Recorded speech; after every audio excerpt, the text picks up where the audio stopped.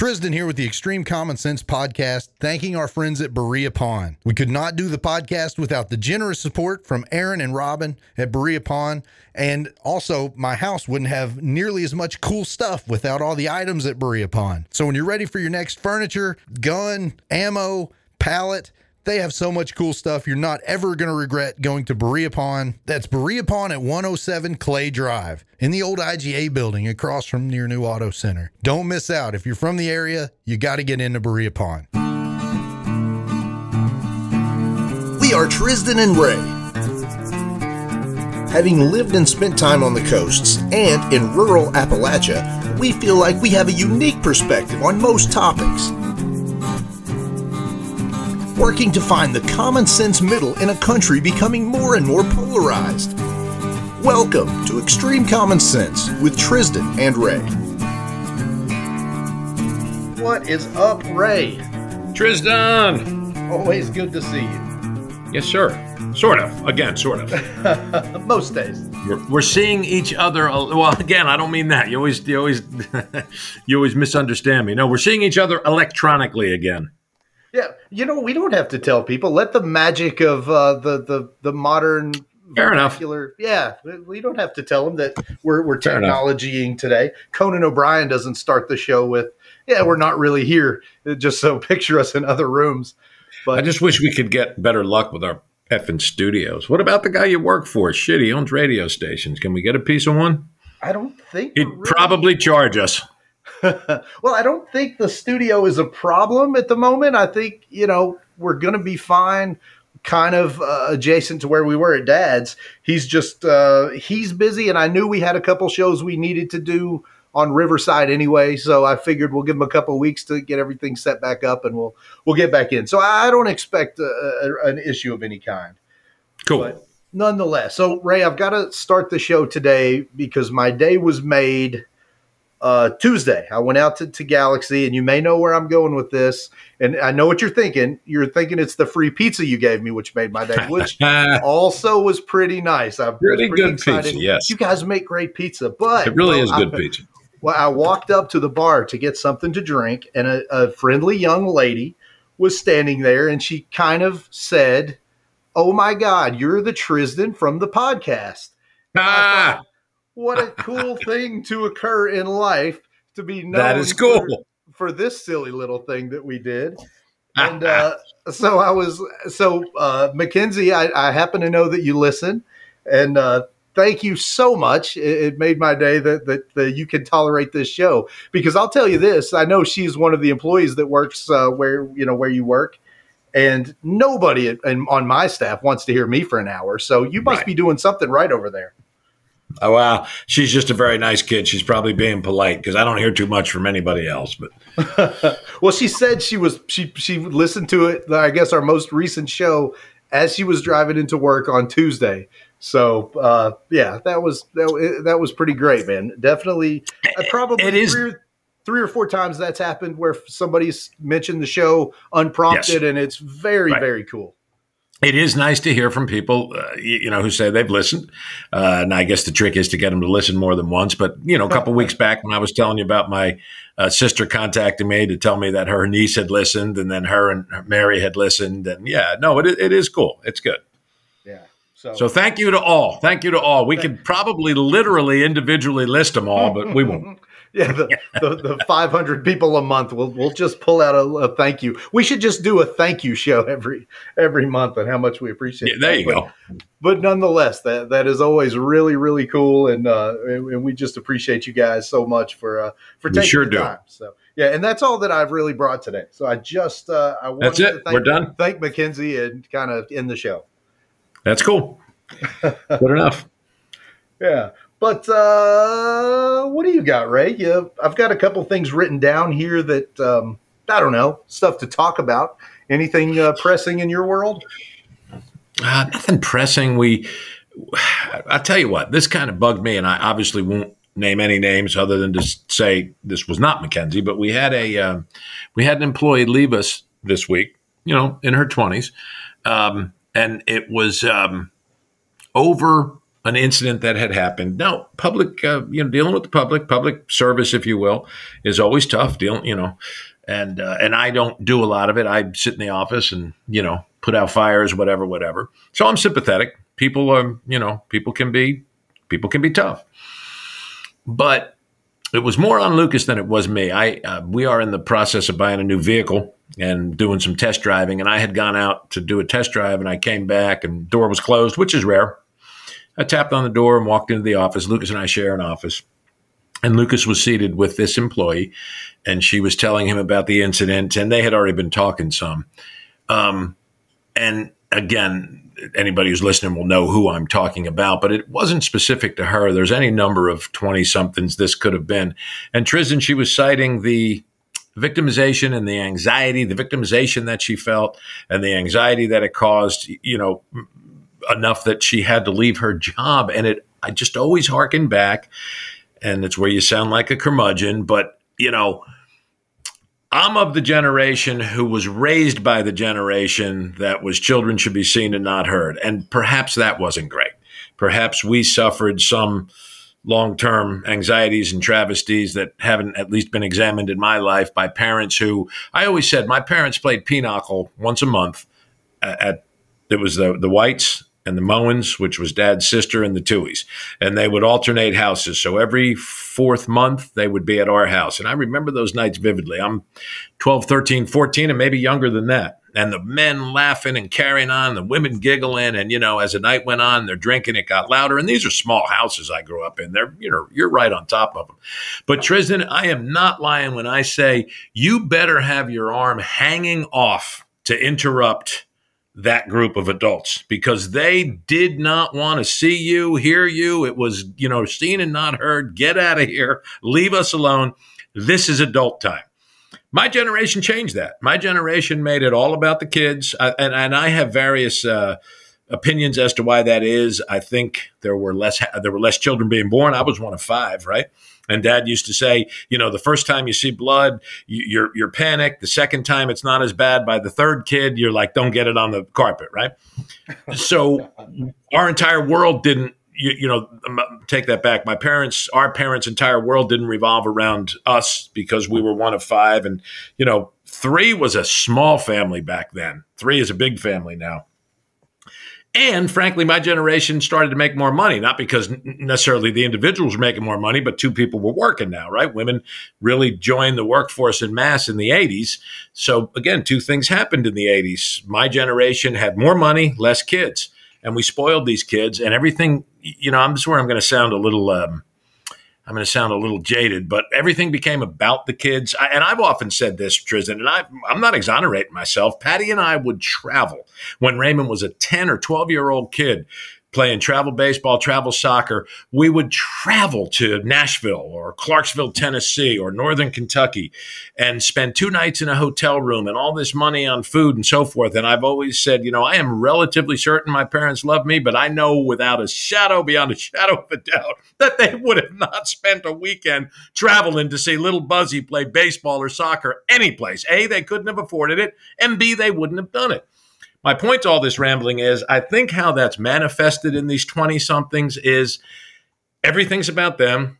Social media, your go-to boogeyman, didn't help them with, Facebook and look at me and all the bullshit that they put on about themselves. And I don't know any nice way to say this, but as a father of 2 and a manager of 22 millennials, they're not a well-adjusted group of children mentally. How's that? No, I think that's pretty fair. And again, I love being a armchair parent. I love sitting back and knowing all the things parents do wrong as somebody that is not one. But it is fascinating. And I think the thing that and we may have talked about this on the show before, it's quite possible. It feels to me as somebody, now I was an only child. I mean, I'm probably as spoiled as somebody could possibly be that was well below the poverty line with always not having all the things, without always having food. I was pretty spoiled, as an only child. We didn't have food every night, but damn, I was spoiled. I probably got my way, but right. we didn't have sure. stuff. But I think one of the things that I enjoyed, I was ROTC, I was every sport I could play, I was in every team that I could be a part of. And so I feel like starting that at a very early age, you kind of begin to learn, A, you're not the absolute best at everything, and B, that there's something greater than yourself. Like you're going for the good of the team.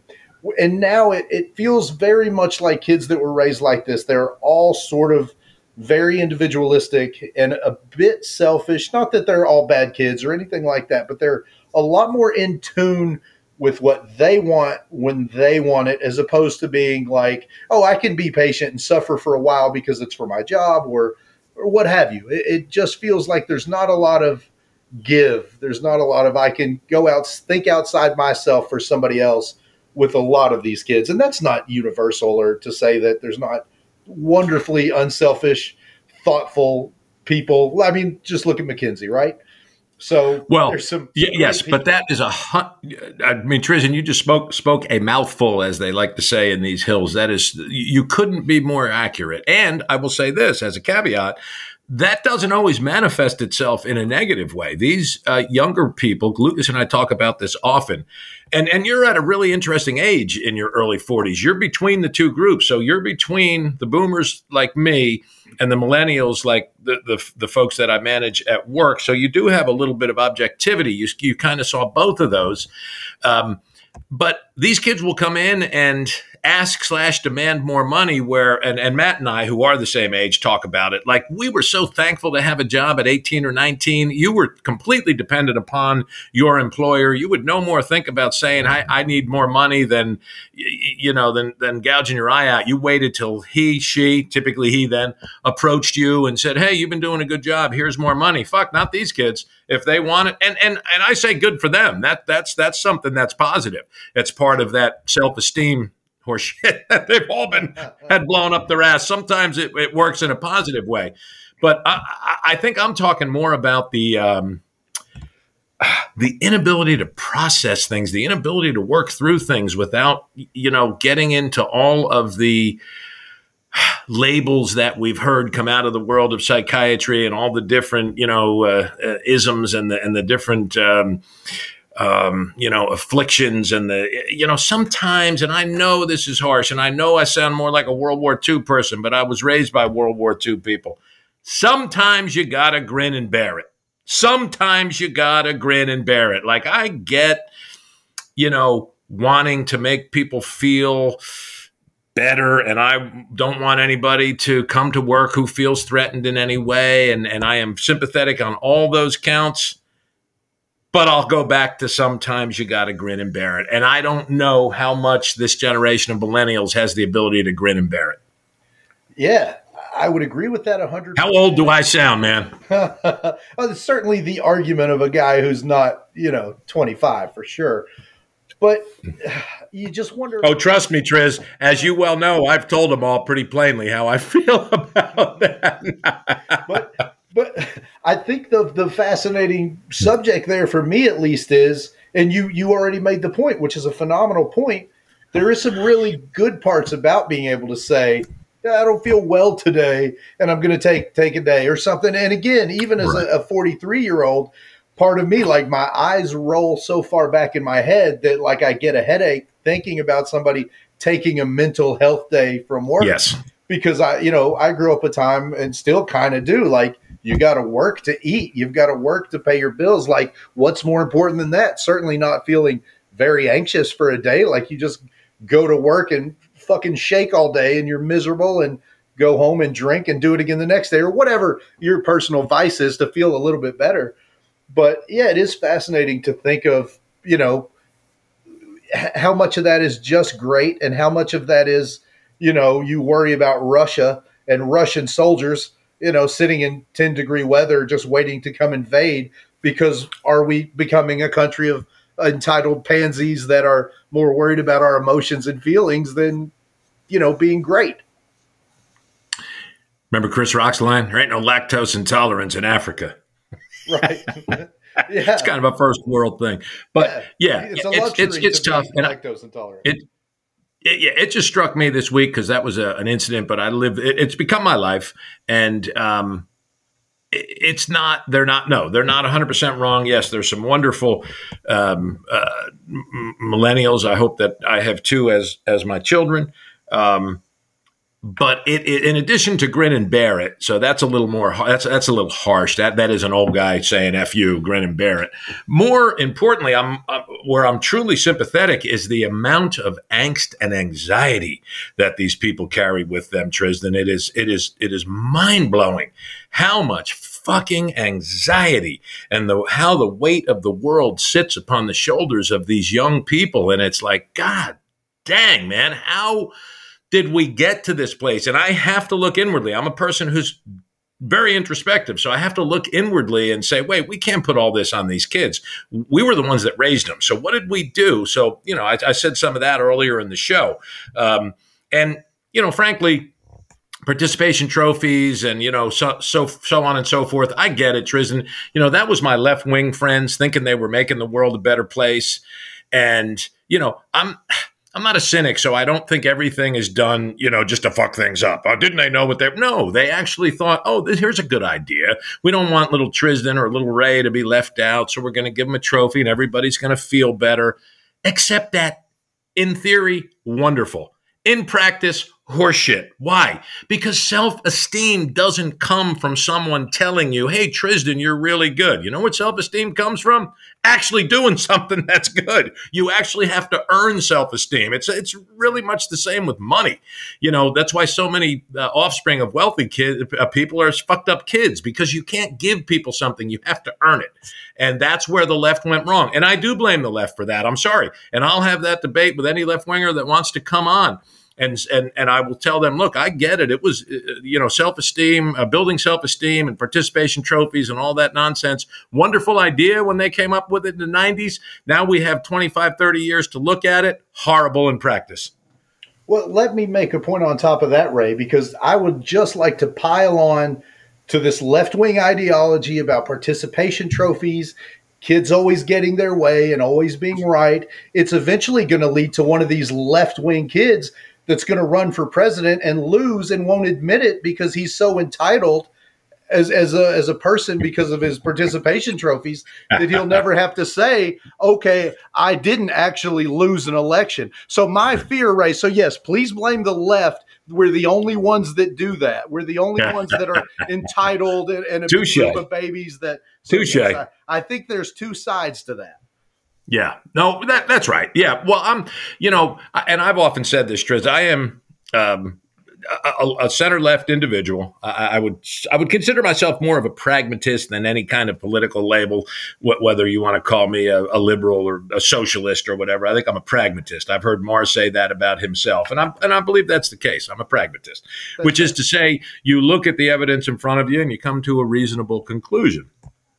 But where I'm at my most conservative is in child rearing and in education, because I think those are two places where there's not a lot of margin for error. Some of the other stuff you can kind of work out, but if you're not there early on with education and just with the way kids are raised, you're going to wind up with some fucked up kids, frankly.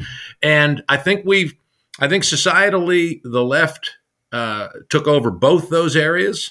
And when conservatives say, the schools are filled with liberals, they're not actually wrong, especially college campuses. There is a lot of left-wing sentiment. Sure. And again, I'm not picking on the left for what they attempted to do. I think it was noble. I think it was a grand experiment. I think there's a lot to be said for an effort to build people's self-esteem. Irony is they made the anxiety levels go through the roof. And again, as I said before, in accordance with social media, which nobody's studied yet. It's still too new. It's still in its infancy. Social media, I think, we're going to be told, has been a net detriment to people's mental health. Okay, so my question on the heels of that is, I personally, from 21 to 25, this six-ish, dealt with a shitload of anxiety. And in hindsight, clearly probably would have had a much easier 5-year run had I just been medicated. Now, looking back, super glad that, that I didn't take medicine and was able to kind of white knuckle it for half a decade. But, I wasn't given participation trophies. And I certainly don't feel like I was over, spoiled and doted over or anything like that necessarily. So, and I would say I had a parent who was dependent, alcoholic, drug addict. So I could probably liken some of that there, that some of that anxiety came from that and kind of learning to deal with life, as an adult post a dependent parent like that. But I mean, what else? What would it be? Like, what's my situation? I don't know. Would that be it? Because I don't feel like I was of that all about me generation. And yet I certainly dealt with a lot of that. Well, did you ever examine it? Did you ever talk to an analyst? Did you ever see what the source of the anxiety was? Yeah, I did. And of course, I mean, I think you walk in the door and they start asking you about your parents, right? So that's kind of, so I would certainly assume based on Freud and early mental health that they kind of bring most everything probably back to your parents or childhood trauma. So, yeah, I mean, they never said, you probably deal with this because of that. They didn't put A and B together in that way. But yeah, it's pretty fascinating. And I'm sure it's probably something people have dealt with for a long time. But you look at The Sopranos and Tony Soprano going in to see an analyst. It was a thing that 30 years ago, guys wouldn't have done. And probably even now, a lot of people don't talk about it. So it really was so taboo to A, do, but then B, talk about that. It was, kind of one of those things that you're sort of punished for, really, right? Certainly as a guy. Yes. To try and figure it out and kind of get, be more functional. I think maybe 40 years ago, people would just get drunk and beat their wife and go to jail, right? As opposed to actually deal with their own emotions and try to figure out what's going on. No, that's a great point. I think you are giving me a rhetorical middle finger, and you old fat fuck. Listen, you're of a generation that you don't get us. I didn't have all that shit, and I still had anxiety. And I'm not discounting that. Obviously, we've had anxiety. I mean, one of the tragedies, Lucas, Jesus Christ, Trizdon, I do that with names. It comes from my mother, Tommy, Buzzy, blah, blah, blah, and then she'd finally get your name. Nice. But, I often say to Lucas that one of the I did it again. I've said to one of the, being a offspring of a decorated World War II vet, my dad earned a Purple Heart in the Battle of the Bulge, hit in January of 1945, is those guys came home, Triz, and nobody paid them any mind. And it was made worse by the fact that we were the victors. I'm using air quotes. We were the victors. So if you were someone in 1946, 7, 8 who was home with what would then have probably been called shell shock, Carlin does this whole bit on euphemisms, World War I, shell shock. Like it's alliterative and you know what it means, shell shock. And then it went to something else. And now it's, post-traumatic stress disorder. Now it's 4 words that you don't understand. Like shell shock, man, that hit you right in the gut. You knew what shell shock meant. Yeah. You had nowhere to turn. First of all, where were you?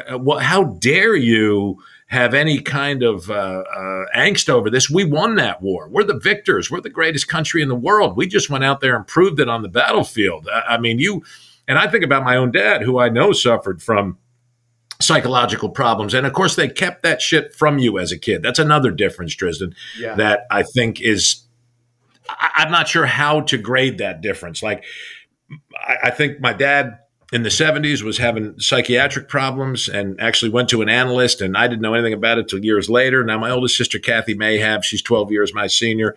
And then when my mom had cancer, they didn't tell us. They didn't gather the family together and share the news. I think I would do that with my family now. I think that's a little bit different.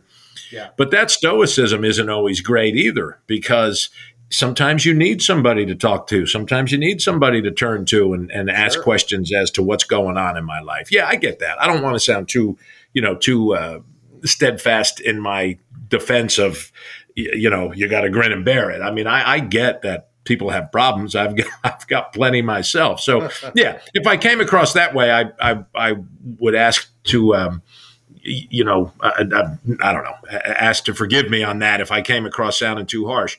But things can swing too far. And I think maybe the pendulum right now has swung a little too far.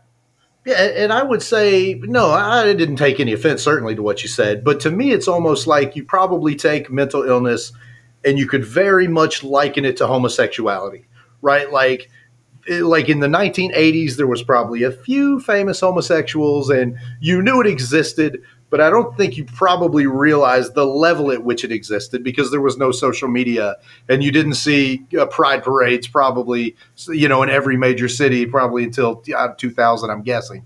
So the same with mental health, right? Like so many people dealt with depression, so many people dealt with anxiety, so many people dealt with this stuff, but you weren't going to go on a platform like this and tell your friend, oh yeah, I've talked to a counselor and, I dealt with depression or whatever it was.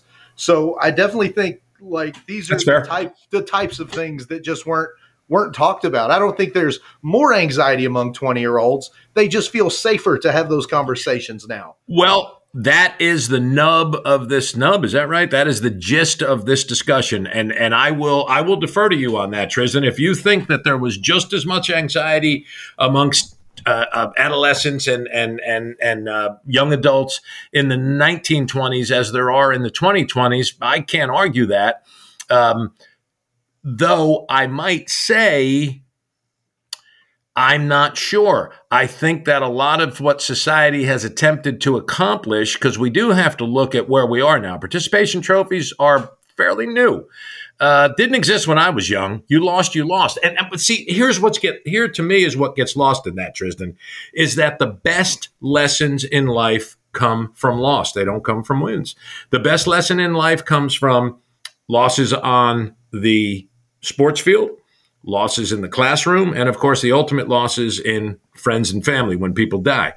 The best lessons in life come from loss. You can't be protected from them. And sort of part and parcel of that building of the self-esteem is protecting kids, the old story of the oven, the kid, mom protects him, and then he just gets hurt on something else where dad says, and I shouldn't be sexist and put it into those terms, but somebody else says, let him put his hand on the oven because he'll do it one fucking time. Why? Because he learns. So you gotta get some of those painful lessons in your life. Now, again, this comes from a guy who lost his mom at 19. I get it. Perhaps I was a little bit jaded. I've never been to an analyst, a psychiatrist. I'm certain that would be a huge topic, and I'm certain that I would benefit greatly from that exchange with someone. So maybe I was a bit jaded on that. But to me, that bit of protection from loss, like not everything is going to go the way you want it in your fucking life. Do you understand that? That's the frustration that I get that I think is different, Triz. Like I get the anxiety. We're humans. We're all anxious. But now it's sort of like, oh, we want to be protected and we need to protect it. No, let them burn their hand on the fucking oven because they'll only do it once. Now, if that's too harsh, I'm sorry, but that's really the way I feel. No, and I don't take away from that. I'm looking and playing a little bit of devil's advocate because I think it's such a broad issue. But no, I don't think there's any question. It is. Again, to your point, you guys cared a whole shitload more about, you and Patty cared about your kids' feelings a whole shitload more than your parents cared about your feelings, right? Like you guys, oh yeah, you went to every game. It is a different world. So I'm not discounting that, and I would say this too. Like the kids in the 20s and 30s, I can't speak to that, but I'm sure those kids were getting out of school, coming home, and either working or running around the neighborhood all day. Like you also being physical and being out.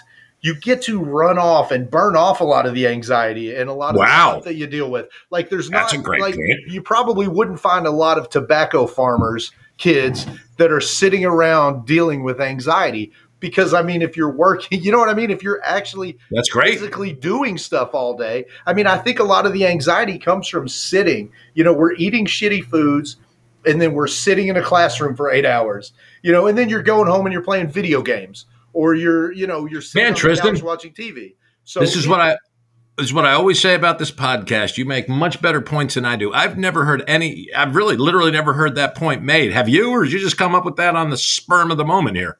No, that was just spur of the moment. That's a wonderful thought. That's a wonderful thought, I think.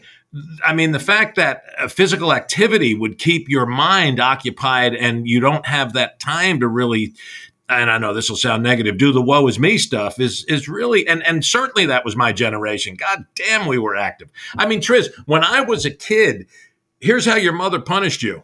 She kept you inside. Right. That's no shit. Like, you're not going out today. What? What do you mean I'm not going? What the fuck am I going to do in the house? I mean, you have to go out. You can't punish me by keeping me in. That's a really wonderful analysis. I would love people to weigh in on that. That's fantastic. Thank you. And I would say, too, like if I look back being in my early 20s and dealing with the anxiety that I dealt with, I mean, you could almost draw a straight line from a guy that was in the gym playing basketball every night for 3 hours to, okay, you're in the real world. You've got a job. You're not as active. I mean, I've, still played sports for years, but I mean, it's different from having 3 or 4 hours of activity every day to, more of a sedentary lifestyle of, games and watching TV and being in a house. So, I mean, I definitely think there's a discussion to be had about that being a part of, the more time. Bill Clinton made a good point in his autobiography. It was, so I'm going to butcher the shit out of it, but it was something basically to the effect of, it's good for a dog to have fleas to remind him that he's a dog, which I think there you go. Yeah, just sort of. Yeah. Did you make it through that autobiography, Trizdon? My Life, it was called. I still have it downstairs. Bill Clinton liked Bill Clinton. I mean, that book started, I was born at an early age. I mean, it was every fucking detail. I mean, I'm holding up my fingers probably 2 inches apart. That book was a tome. I cannot say I made it through. Yeah, I did finish it. I did. Oh, good for you, man. No, I didn't sit down and do it overnight. I probably took 3 months. No, you couldn't. Kind of how I read, but yeah, it was interesting. Speaking of reading, I'm 30 pages into Owen King, and you jaded me a bit. This goes back a couple episodes where Trizdon had asked me if I don't think at that point I had even known of Owen King. This is Stephen King's son, and Trizdon read a book. Gosh, the title's escaped me. Triz, what's the title? Oh, The Curator. The Curator. And I'm about 30 pages in because, I'm not, in addition to not being the fastest reader, I'm also reading different shit like magazines and articles. And now I find myself reading a lot on my phone. Hey, welcome to the 21st century, fat boy. Because, I've got a couple of subscripts on there, Washington Post, Politico. So I read a bunch of shit on my phone. So I'm reading a lot of different things. So I'm only about 30 pages in. I just find it a little convoluted. Like, gosh, dang it, he throws a lot at you. Yeah, and I think it's that sort of feeling is the overwhelming arch of the book for the first three, maybe was it 500 pages? So it's like the first half it's of a the big book. One. Like the first half of the book is kind of like, we're going to throw some more shit at you. We're going to throw some more at you. And like, you really don't even know what's going on until page 300. And then you're like, oh, well, I don't even really like it. And it's just, now I know what's going on and I don't care. Oh, yeah. Like, That's okay, funny. Well, now that I get what's going on, it's just dumb and uninteresting. So I'm so happy you're in it a little bit. And I do look forward, hopefully on the podcast, of hearing what you think. All right, so let's trade. Let's switch subjects off of children, and I'll let you do that. But I'll change. Oh no, please. Can I make one quick point? And I will say this, and I think anybody that's ever played sports on any level, I remember the first participation ribbon I ever got. It was a green ribbon for a grade school field day, and all the kids got a green ribbon that showed up and did an activity or a sport in front of everybody. And I just remember thinking at 6, 7 years old, who the fuck wants this green ribbon that doesn't signify that I did anything? And, people, and certainly right-wing talk shows make a big deal about participation trophies. They do. Maybe there's this whole element of kids that are so proud of those. I don't know that, at least for me, I was not embarrassed to get it, but I was like, who cares? Are there kids that are like, I'm so special because I showed up? Here's my ribbon. That's never talked about, but I never found it to be impressive. Even that's a great question. Small child. That's a great question too, Trizdon, and that kind of goes back to what we were talking about earlier, right? I don't know. I think probably most kids would be in line with your view on that, but this was. Again, I hate to put it on in political terms, but this was largely driven by the left. You just hit the nail on the head. The right has made hay out of these issues, in my opinion, rightly so. But that was left-wingers. Again, keep in mind, like most things left-wingers do, all of it with noble intent. I sit no judgment on the intent. This is where I'm different than a conservative who will say, they fucked everything up and they knew what they were doing. No, they were trying to make a society better. I get it. The fact that they fell well short, I think is probably on the adults, not on the kids. Yeah, well, and again, another Trizdon example. I remember maybe sixth grade. Is this whole show going to be about you? No, I'm just Let's kidding. just make it about me, please. I remember my mom bought me a trophy. Was 1 year in Little League. I think it was sixth grade. I was arguably the best pitcher on the team in sixth grade, and my mom. Oh, you can say that. Hell, you pitched in college. You can say that. Yeah. Okay. So I was the best pitcher of my sixth grade Little League team. And, I love it. and at our awards day, I did not get a trophy for being the best pitcher on the team that year. So I remember my mom bought me a trophy, and I just remember thinking, and I was probably a little prick to her about it. I mean, I hope I wasn't. God rest mom's soul.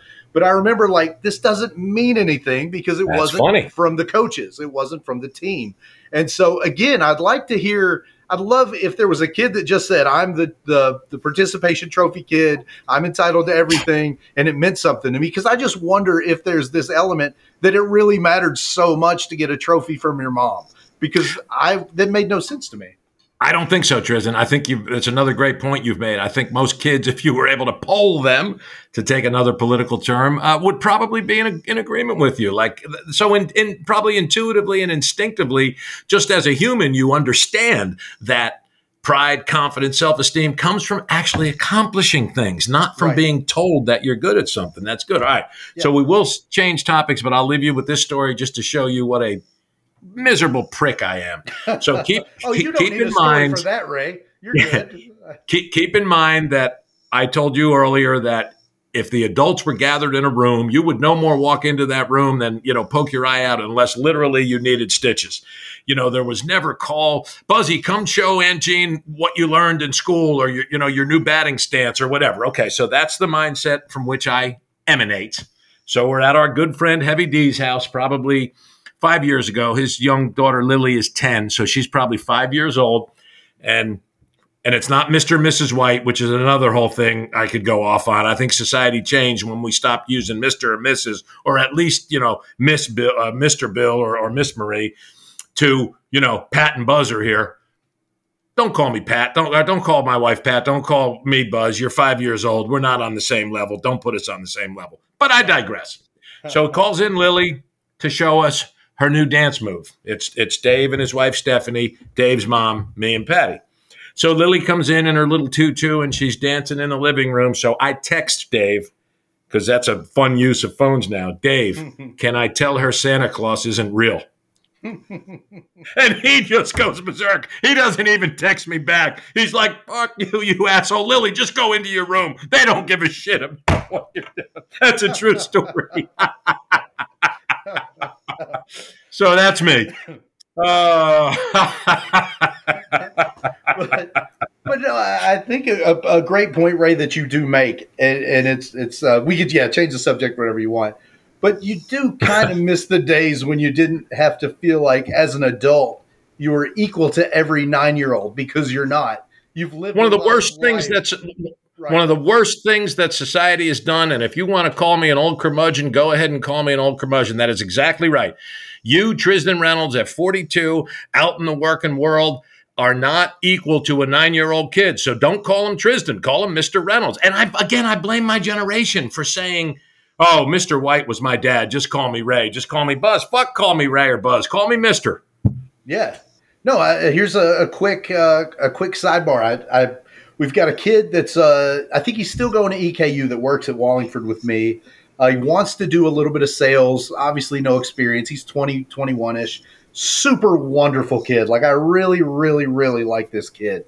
I told him I would go on a sales call with him. Now, then maybe this is me overreacting or thinking differently than I should. But I went to the sales call with this kid, and my thought was, when we went to go, that he's going to watch me and learn something. But the fascinating thing was I went with him to this meeting, and from the time we walked in until the time we left, I didn't get a word in. Wow. And I just thought, there was no, this is a guy that's been successful in sales for 2 decades. I'm just going to let him talk, and I'm going to make some mental notes. And even, I've got salespeople that, maybe 10, 15 years younger than me. None of them give a fuck what I do, and I'm making double or triple the amount of money they are. And that blows me away because I do like to learn from people. If you're somebody that can make me happier or more successful or smarter, please, like, I will sit back. Like, if I had a day with Mark Cuban, I wouldn't do a lot of talking. I would just try to absorb that. If my Uncle Pat and my Aunt Sue, and I spend time with them, like, yeah, it's an exchange, but they have a lot more to offer me than I have to offer them. Of Impossible Meats fame, let's throw our plug in. Yeah, so you do, and you feel like, to that end, kids think they're as smart as you are. And maybe they. Well, I think that's a great point, Trizdon. Yeah. And I couldn't have told you this at 22 or even 42, but at 62, I can tell you beyond a shadow of a doubt, you can be a very, very intelligent 21-year-old, very intelligent 30-year-old, but you don't have wisdom because wisdom is not innate. Wisdom is garnered from life experiences. So shut up, young man, and listen to the guy who's been out there for 20 years and learn from him. You don't have it all figured out. You see how that works? Yeah, and that is a fascinating thing. And I feel like that has been a generational shift where it's more, I'm going to do this and you just maybe give me some pointers, as opposed to let me learn from somebody that is clearly successful or better at something than me. Like, I don't know. It is bizarre to see a whole lot more of that. Hey, here's a question for you. You think Aaron and Tony are kind of proud of me in this show? I think, Ray, you know what? They're proud of you every show. They love. I mean, I hear how conservative I sound in this, but you know what, Trizdon? Conservatives aren't always wrong. Let's make sure let's make sure we state that fact. Conservatives are right about a lot in this world. 100%. And I think, part of the show, if not a bulk of the show, like I don't see a scenario in life where I'm ever going to say, okay, I get MAGA and I'm really behind Trump. I'll say the words that you are going to say. I've lived many conservative parts of my life. I've been a one woman husband my whole life with no divorce, for 15 plus years. I get up every day and go to work and I know it. I work through sickness. There's nothing about me that is, I'm anti-abortion in my own house, right? There's a lot of things that I'm very conservative about. I just don't always feel like necessarily I've lived the lives of folks I don't understand to kind of tell them how to live. It's not like I'm extremely conservative in my heart, in my house. I just also would rather everybody have the ability to make those, other decisions to be less conservative if they like. All right. So we'll switch. Wonderful. We'll switch. I agree wholeheartedly. So we'll switch off picking on kids, and we'll move to MAGA since you brought it up. I was thinking about this the other day. Can't go one show without going MAGA. Well, there's just so much division and so much. It's awful, frankly. What's the chances? We know a lot of MAGA folks who are great folks. What's the chances, Trizdon, that they truly do believe that Trump was picked on from the jump, like the left? The mainstream media, as Sarah Palin, I guess, first started, the lamestream media, I think was hers, which is kind of a kick because Fox has bigger numbers than any of them. And they're somehow try and convince us they're outside of the fucking mainstream. Right. Be that as it may. Is it possible that people of the MAGA mindset are not just insane, but they thought that, when did you stop beating your wife, sir? They thought that, that Donald was picked on from the jump, and that, tit for tat, like we're going to defend him at all. Okay.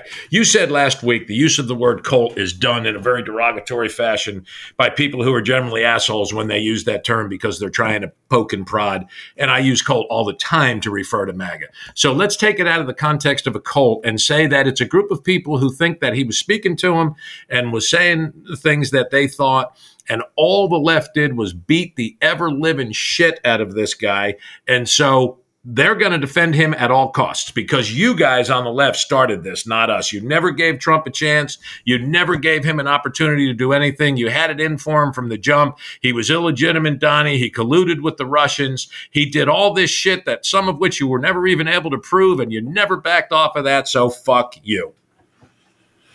No, I think that's kind of it in a nutshell. I just think, the problem is, and, It's easy for me to say, but it's Stanley Kubrick in Clockwork Orange, right? It's you're putting a mask over your face and you're getting this media over and over.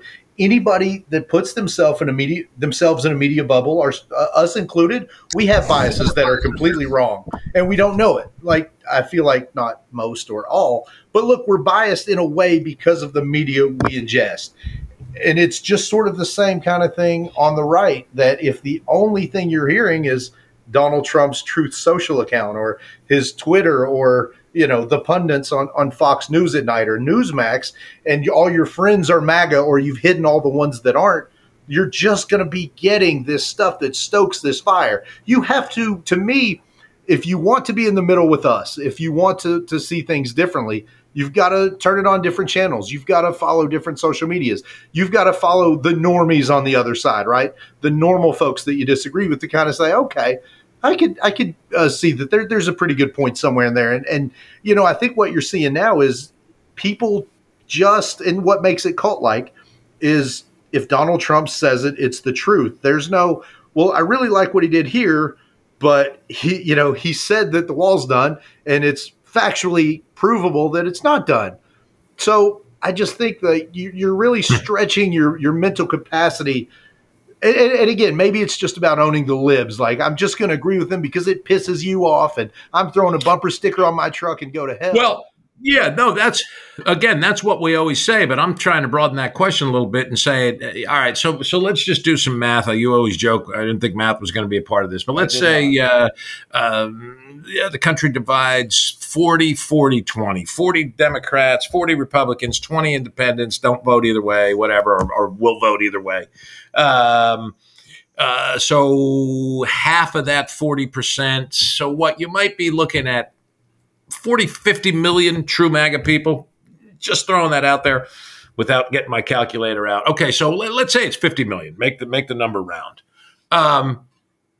Can't be 50 million lunatics. There's 5 or 10 who are fucking, QAnon crazy, want to upset the libtards, yada, yada, yada. But there has to be some number in there, and perhaps it's not insignificant, of people who feel as reasonable people, who feel as though this guy was never given an opportunity. And you know what? If you'd have just listened to him, he had some good ideas. He had a business background.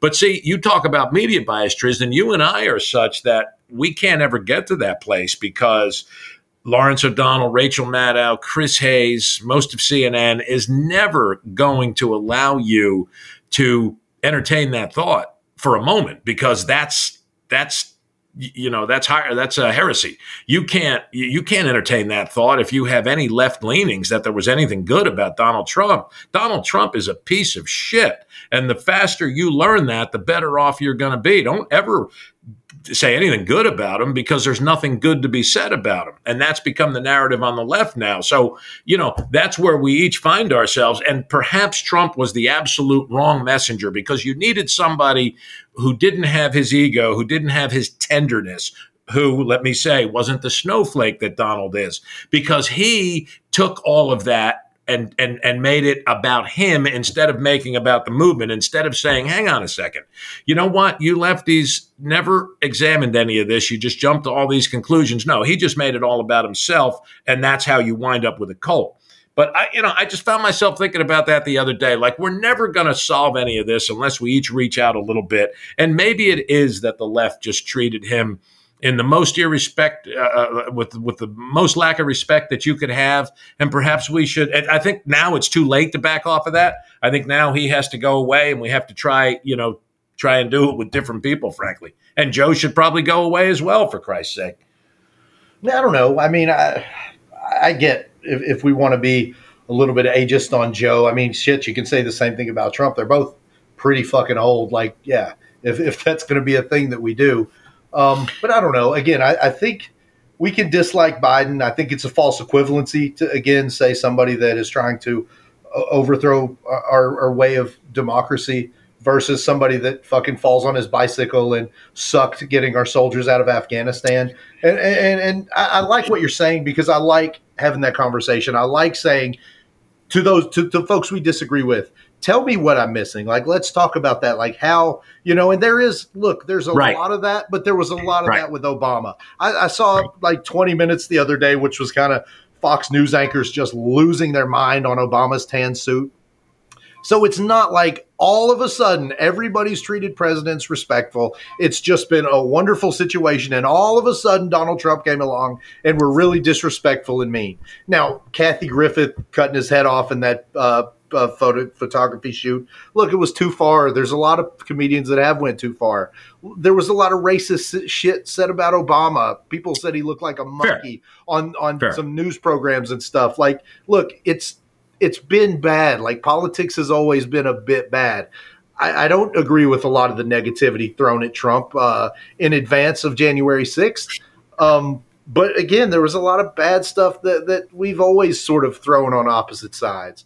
So, is some of the Trump stuff unfair? Yes, some of it was unfair. Just like the tan suit week for Obama was a bit unfair. Wasn't that big of a deal. But he looked good in it, man. He did, but look, we still have to talk about things like January 6th. We still have to talk about him on tape saying, find 11,000 votes. Yeah.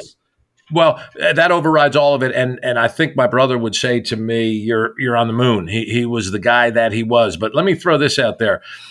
Would Donald Trump in 2016 have tried to steal an election, or was it after 4 years of just having the absolute shit knocked out of him that he said, fuck these people? And I'm just throwing it out there. I'm just asking. I think I already said, maybe it's a rhetorical question, because my brother would say, man, you're on the moon, brother. Donald Trump was that guy from the jump. That's who he is. That's what you need to understand about him. And don't take a minute or one more breath trying to find any defense for him. And what makes it, what's that? I'll side with your brother on that. Okay. I think Donald Trump said in 2016, when asked in a national interview, if you lose, are you going to accept the election results? That was in 2016, right? He said, we'll see. We'll see how the election goes on whether or not I accept the results. So this is not something that after 4 years of being really mad at the people who didn't like him, that he's going to, he in 2016 said he wouldn't go on record as saying he would accept the results. So he said in 2020, he said, I'll either win or it was rigged in advance of the election. People don't see that. Like, this is stuff, he told you who he was. This is not a guy that said the morning after, oh, wait a minute, looks like maybe the election was rigged. He said it 4 years before that, and he said it again in advance of the election. Either I win or I was ripped off. So yeah, okay, I can't argue that. That's a fair point. All right, brother, what else you got? Oh, man. Well, I've got some really big topics, but I don't know. The fucking racist shooting this week was kind of ugly. In Jacksonville? And I blame all that. Again, I'll jump on social media. I think these fucking crazies being able to round up and be in their racist clubs and, be among like-minded people. I think maybe 20 years ago, these people don't all find, people that tell them, yeah, you're right. White is right. Fuck the blacks, fuck the Jews. Let's shoot them up if we can. I don't know that those groups were as easy to find. I'm sure the Klan was active at that point. And, you could find some of these people in dusty library basements once a month or something. But I think the accessibility of these people to find like-minded crazies enables them and sort of prompts them to go out and kill people. What are you fucking mad at 21 years old that you want to go kill some black folks that you've never met? I mean, it's just sickening to me. Concur 100% and really have very little to add. Sickening. Yeah, I mean, I've been mad at individual black people in my life. I've been mad at individual Jews and Irish and whites.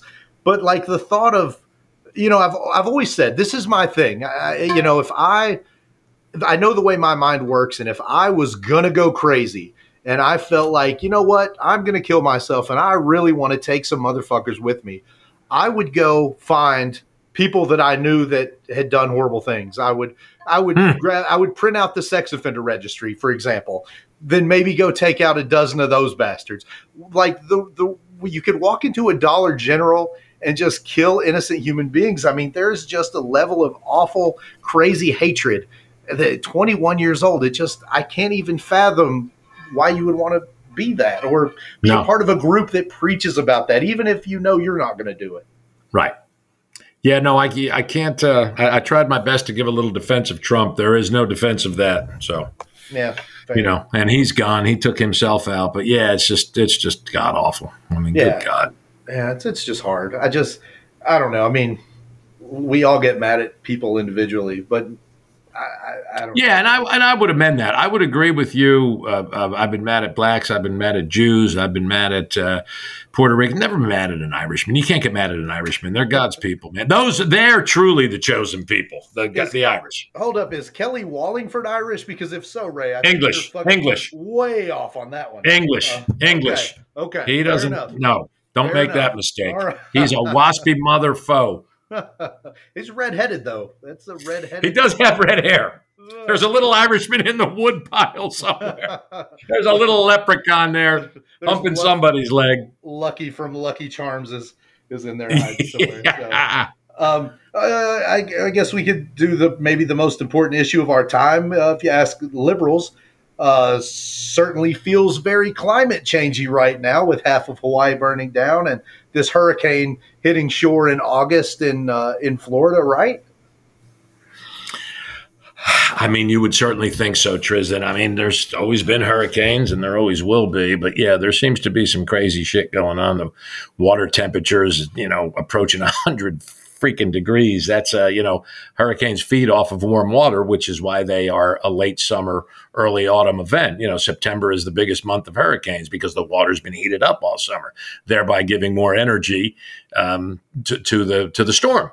So water temperatures are, I don't know if they're at all-time highs, but maybe the highest in recorded history, and that's not a good thing. Now, Yeah. has man had some influence on that? Yes, you would certainly have to think so. I mean, even for the most ardent anti environmental change person, you would just ask this simple question again. To me, would seem to be a rhetorical question, but has 150 years of man burning fossil fuel had a negative, positive, or negative effect on the planet? I mean, that's just kind of a straightforward question. Like even the most ardent, at some point, I guess you just go, yeah, it probably hasn't been the best thing for the planet, has it? No. Yeah. I mean, to me, it's just smoking cigarettes for a human, right? It's like, yeah, right. There's a few folks that are going to stick around and live to 108, smoking 2 packs a day. Right. More often than not, if you spend your life smoking cigarettes, it just matters to your body. So I don't know how you could really come up with an argument other than magic or God that, how it doesn't hurt the planet to pollute it. It feels as though that's just logical. And again, I'm not smart enough, Ray, to sit back and throw out a bunch of facts. Maybe if I studied this for a week and this was the show topic. But I do have the luxury of having a family or a portion of my family who's dedicated their entire professional existence, the Impossible Foods, to trying to save the planet. And they are scientists. So I have the luxury of having actual climate scientists in my family that can talk to me and speak in a way that's not, just polarized politics speak. It's real. That's not just emotional. Right. It's not, well, my clan thinks that it's bullshit and we're just trying to keep people from getting jobs or whatever. It's actual literal facts and it's science. It's data. It's not, I don't want it to be real and you can't prove it. It's what is real. So based on having people much smarter than me tell me about it, it feels as though pretty big deal. Maybe the biggest deal. Maybe the biggest deal. Right. Yeah. So, and again, not for us, we'll be fucking dead, but your kids and your grandkids and a lot of people that I care about, my nieces and nephews, like it's going to be in their lifetime that it's going to matter. So, yeah, sad stuff. Yeah, I mean, it certainly doesn't seem to be getting any better or any lessening. And if you listen to the science people, their warnings are pretty dire. Yeah. So, here's one, Ray, because I haven't completely made the show about me. I've got a story that I can tell you about last night. And you can tell me what you would do. I'd like to get your opinion. Went to a concert last night in Cincinnati, Riverbend show. Finished up the concert and got an Uber ride back to the hotel because if I go to a concert, I like to have 4 or 5 Zimas, and I don't want to drive a car after 4 or 5 Zimas. So Zimas? Yeah, you remember Zimas, the clear 90s? Yeah, they're gone though, right? Yeah, it was a joke, but you know what I'm saying. That's what I thought, because weren't they like some kind of malt beverage that kids just got shit-faced on? Yeah. Zimas? Yeah, They did bring them back a few years ago, complete side note, but no, it's, a couple beers. Whatever. And why did they they disappeared for a reason? The alcohol content was too high or something? Not that I know of. I think people they were kind of a fad and they kind of went out. And so what do you drink?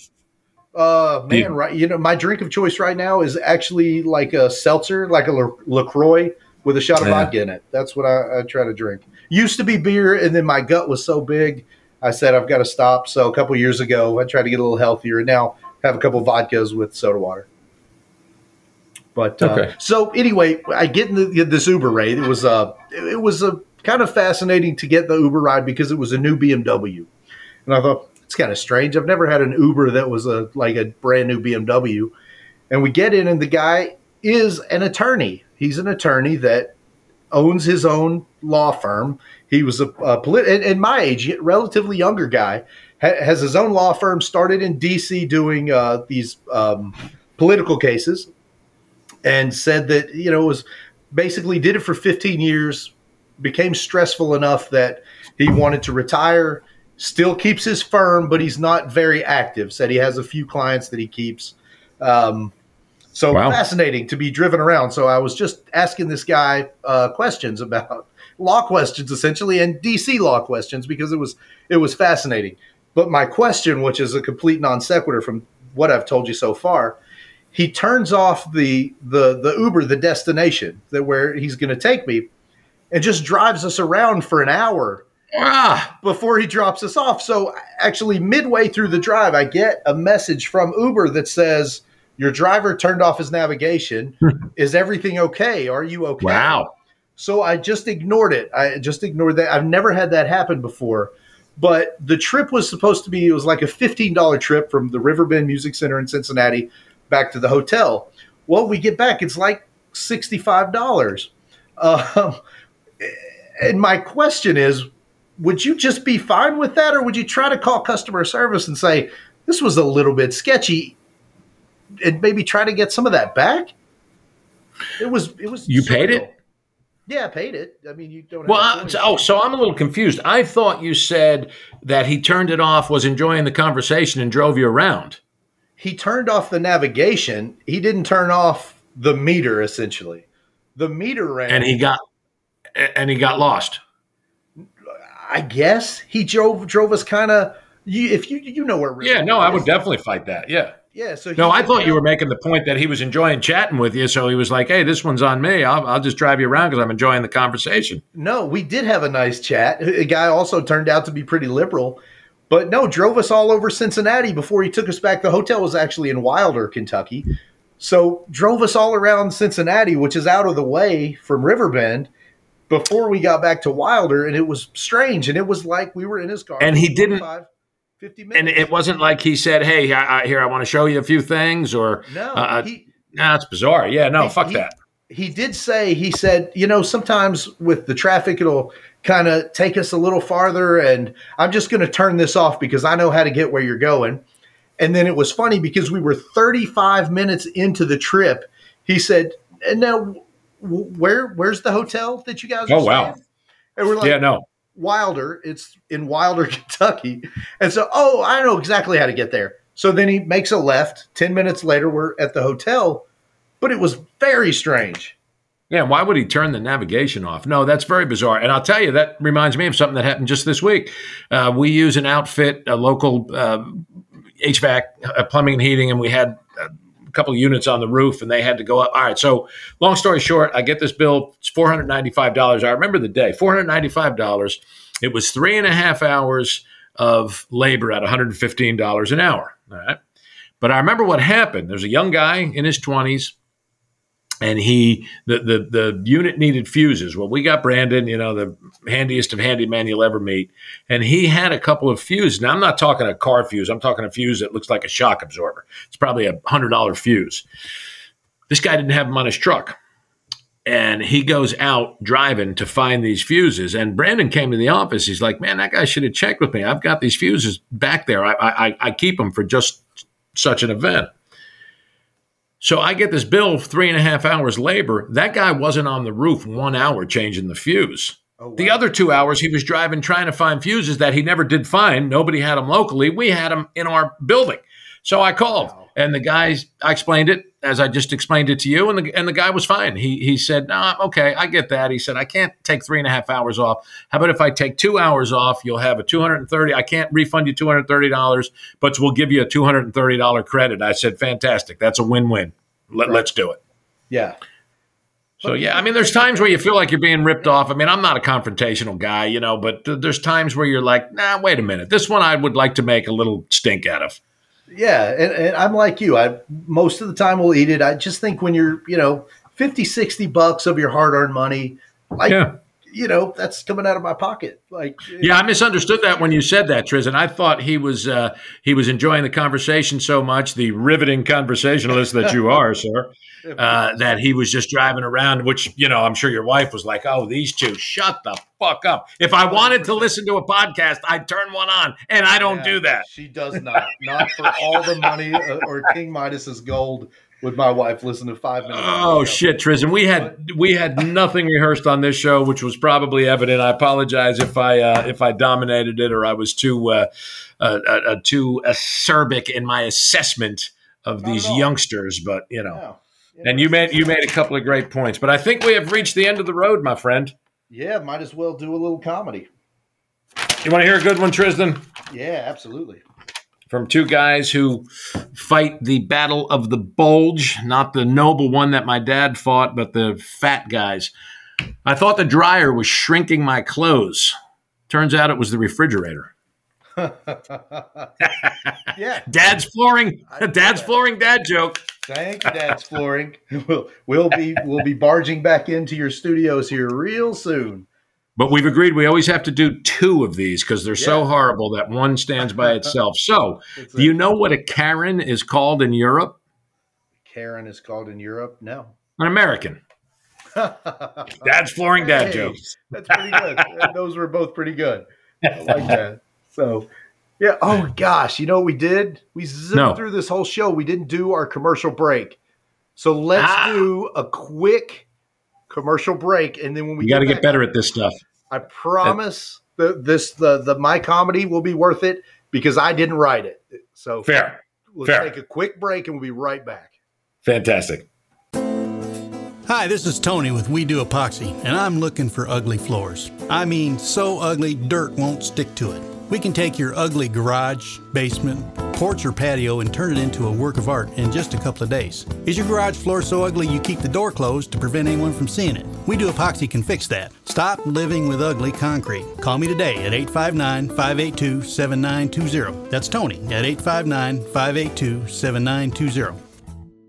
Okay, so thank you for listening to the ad. We appreciate all of our folks. We appreciate Troy at Front Porch, Tony, We Do Epoxy, Berea Pond, Dad's Flooring, Rational Boomer Podcast. Couldn't do the show without you guys.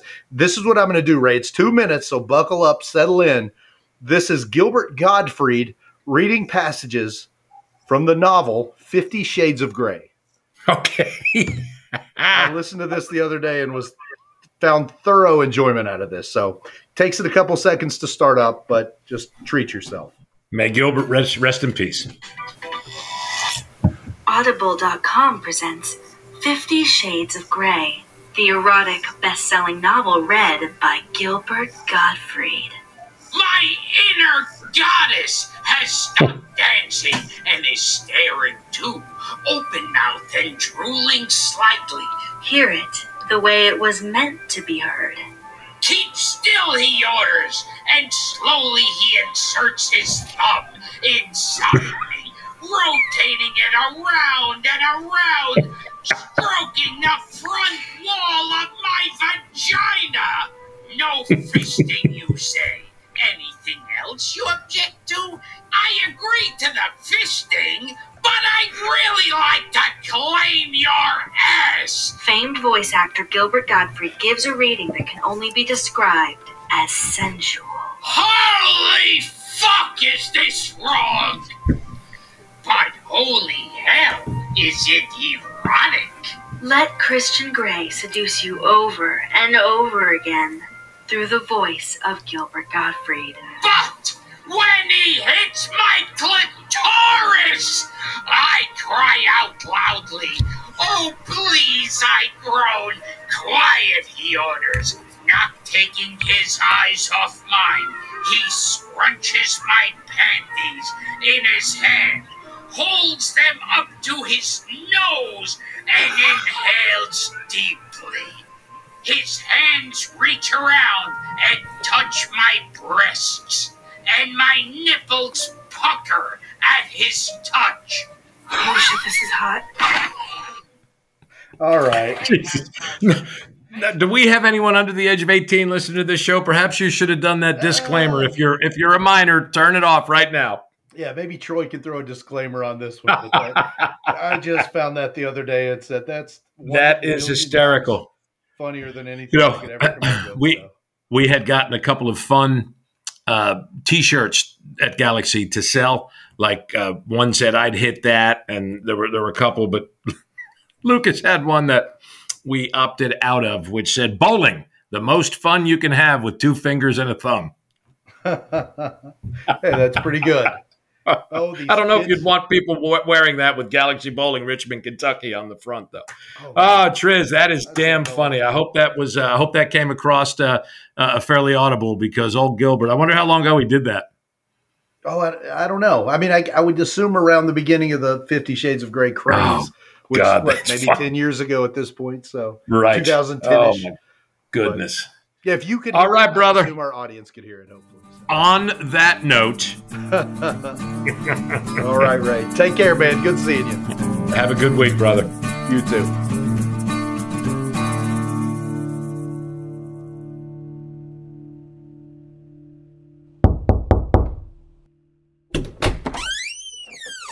Hello. According to our research, you like podcasts. Well, if you have a passion, mission, or story, you should have your own podcast. And I have a resource you might be interested in. Go to frontporchstudios.com/products and services. You'll see how Front Porch Studios can help you enter the world of podcasting. Again, that's frontporchstudios.com/products and services. Thank you for your time. Goodbye.